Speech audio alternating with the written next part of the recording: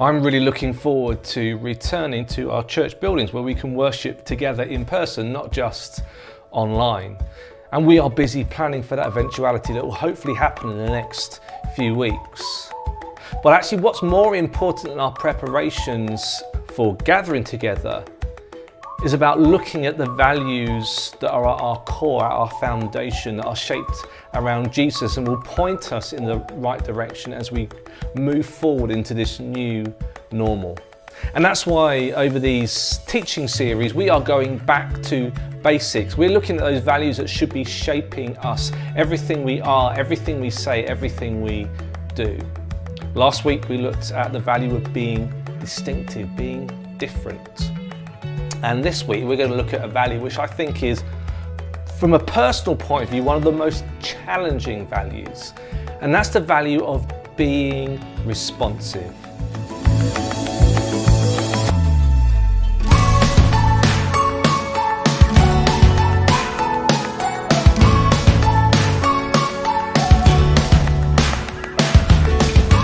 You would not believe it if you went into my office these days, but when I was younger, when I was a teenager, I had a really neat desk. Everything would have to be laid out in a particular way with a certain distance from the edge of the desk. Neatness was a necessity for me. And I guess that probably went into my spiritual life as well. I like to be in control, and I didn't want anything that was liable to mess things up. I remember in my early 20s, I attended a camp called Soul Survivor. Maybe you did as well. And you'd go there for about 5 days. You'd camp and you'd attend these amazing meetings with amazing speakers. And I used to really enjoy them up to a point. There came a point after they'd had the speaker and some worship when it was usually Mike Pilavachi would say, "We're now going to wait on the Holy Spirit." And I'd be inwardly groaning, going, "Oh no, this is the bit that I hate." And we'd wait, and nothing would happen. I'm like, "Great, nothing is happening." And Mike Pilavachi would say, "No, we're going to wait a little bit longer." And every time something would happen, in some way or another, the Holy Spirit would enter the room and people would cry out, people would laugh, people would fall down, and I would be like, "Oh, I do not want to be here." On some occasions, I actually left quickly so I didn't have to deal with that. Because I think for me, I didn't want to deal with the potential mess that the Holy Spirit would come and bring into my life. I didn't want to deal with the challenges that would face me if I were to go down that route. I liked my neat and tidy, non-messy life. And the Holy Spirit was threatening to spoil all that. You see, I was unresponsive to the Holy Spirit and what Jesus wanted to do in my life. And maybe you're like that as well. Maybe you are a Christian or a follower of Jesus Christ, but you like your life neat and tidy. Perhaps for you, you've compartmentalized your Christian life so you can keep it tidy. You don't want any mess. You want to be in control. You want to be in charge. You want to set the direction and purpose of your life. And you don't want the Holy Spirit, as important as you may theologically think he is, you don't want the Holy Spirit coming in and changing you or changing your life and messing things up. In the last book of the Bible, in Revelation, John writes of the visions that God gave him. And it gets a bit weird, I must admit, but towards the beginning of the book, in the first few chapters, Jesus gives John letters to 7 different churches that existed at that time in the area. And you can look at the different messages. And I'm going to look at one particular message for one particular church. The church in Laodicea, which is in modern day Turkey. And it's found in Revelations chapter 3 and verses 14 to 22. I'm going to read a little bit of that. It says, "To the angel of the church in Laodicea write, these are the words of the Amen, the faithful and true witness, the ruler of God's creation. I know your deeds, that you are neither cold nor hot. I wish you were either one or the other. So because you are lukewarm, neither hot nor cold, I am about to spit you out of my mouth. So that was the problem that Jesus had with that particular church. They were lukewarm in their faith, and Jesus found that repulsive. Now, going back to the title of our sermon, the value we're looking at, which is about being responsive. Do you know the most non-responsive a human being can be is when they're in a coma. So they're not dead, but they're certainly not alive either. Everything in their body is functioning, even with the help of machines. Technically you're alive, but you're lukewarm. And I think the danger for us as Christians is that we could become lukewarm as well. We can become non-responsive to the Holy Spirit. And actually Jesus kind of points to what the problem was in Laodicea that caused this lukewarmness. He says in verse 17, "You say, I am rich, I have acquired wealth and do not need a thing."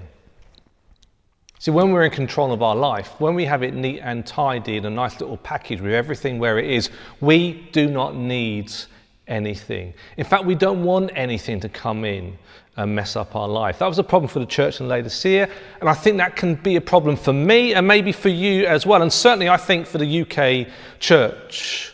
We are comatose. I heard one person say, whose wife was a Muslim convert. She was a Muslim, she converted to Christianity. They lived for a while in the Western world, in the church there, and she wanted to go back home to the Middle East because she said the church was being sung a lullaby. It had fallen asleep, and she didn't want to fall asleep as well. See, Jesus' request to that church in Laodicea is found in verse 20. He says these words, "Here I am. I stand at the door and knock. If anyone hears my voice and opens the door, I will come in and eat with him and he with me." Sometimes we mistakenly use those verses to talk about Jesus knocking on the hearts of unbelievers, non-Christians. But that's not the context of this passage. These words are being said to Christians, to followers of Jesus Christ. And Jesus is saying, you've left me out. It's like you're having your church and I'm stuck on the outside, unable to get in. And you're living your life and I'm stuck on the outside, unable to get in. I am knocking on the door. You need to let me in. I'm not going to knock it down. I'm not going to force myself in. And that's where we need to be responsive. Responsive to Jesus' knocking on the door, responsive to the Holy Spirit wanting to come in and change things in our life. But often we don't allow that to happen because we don't want the mess that may follow. Going back to my example of my time at Spring Harvest, I remember one particular occasion when we're having the response, the Holy Spirit had come, and one particular girl in our youth group, I was a youth group leader at the time, was really struggling. She was crying, so we gathered round her as a group, and we were praying for her, we were laying hands on her. And it's at that moment that God got me, when the Holy Spirit sneakily snuck in, and when I was focusing on this girl, he got inside me. And I ended up on the floor crying with a couple of people praying for me. And I just didn't know what, I just couldn't stop crying. But you know what? I wrestled back control. I forced myself to get hold of myself and to stop crying because I didn't want the messiness. I didn't want the shame of weeping in front of my friends and those around me. And that's a danger for us, isn't it? That's perhaps what stops us. We don't want the messiness. We don't want the lack of control. We fear what God might do. Because the reality is, if you let Jesus into your life, if you let Jesus into your heart, if you let Jesus into your finances, into your workplace, into your family life, if you allow Jesus and the Holy Spirit to influence your decisions about life, about where you're going to work, where you're going to go on holiday, where you're going to spend your money, then Jesus will change you. And he will change your heart. And that really scares us. This is why if you live on a floodplain, you buy sandbags. Because if the rain comes and the floods come towards your house, you put those sandbags out so you don't let the water come in and mess up your tidy house. And we can do exactly the same with the Holy Spirit. When the floods come, we put out our sandbags, we refuse to open the door, and we stay secure in our own houses, in our own home, praying that there will not be a leak. And yet, if we want to move forward as individuals, and if we want to move forward as a church, we need to be responsive to what Jesus wants to do and where he wants to take us. And yes, that will bring mess, but ultimately that will bring good fruit as well. You see, when Jesus comes into your life, when the Holy Spirit settles and finds its place in your heart, then your heart will change. And you will reflect increasingly God's heart and God's purposes. That you will start to see the world around you through God's eyes. That you will start to weep for those things that God is weeping for. That you will feel led to those people on the fringes, those people on the margins that God is weeping for and so wants to be in his family.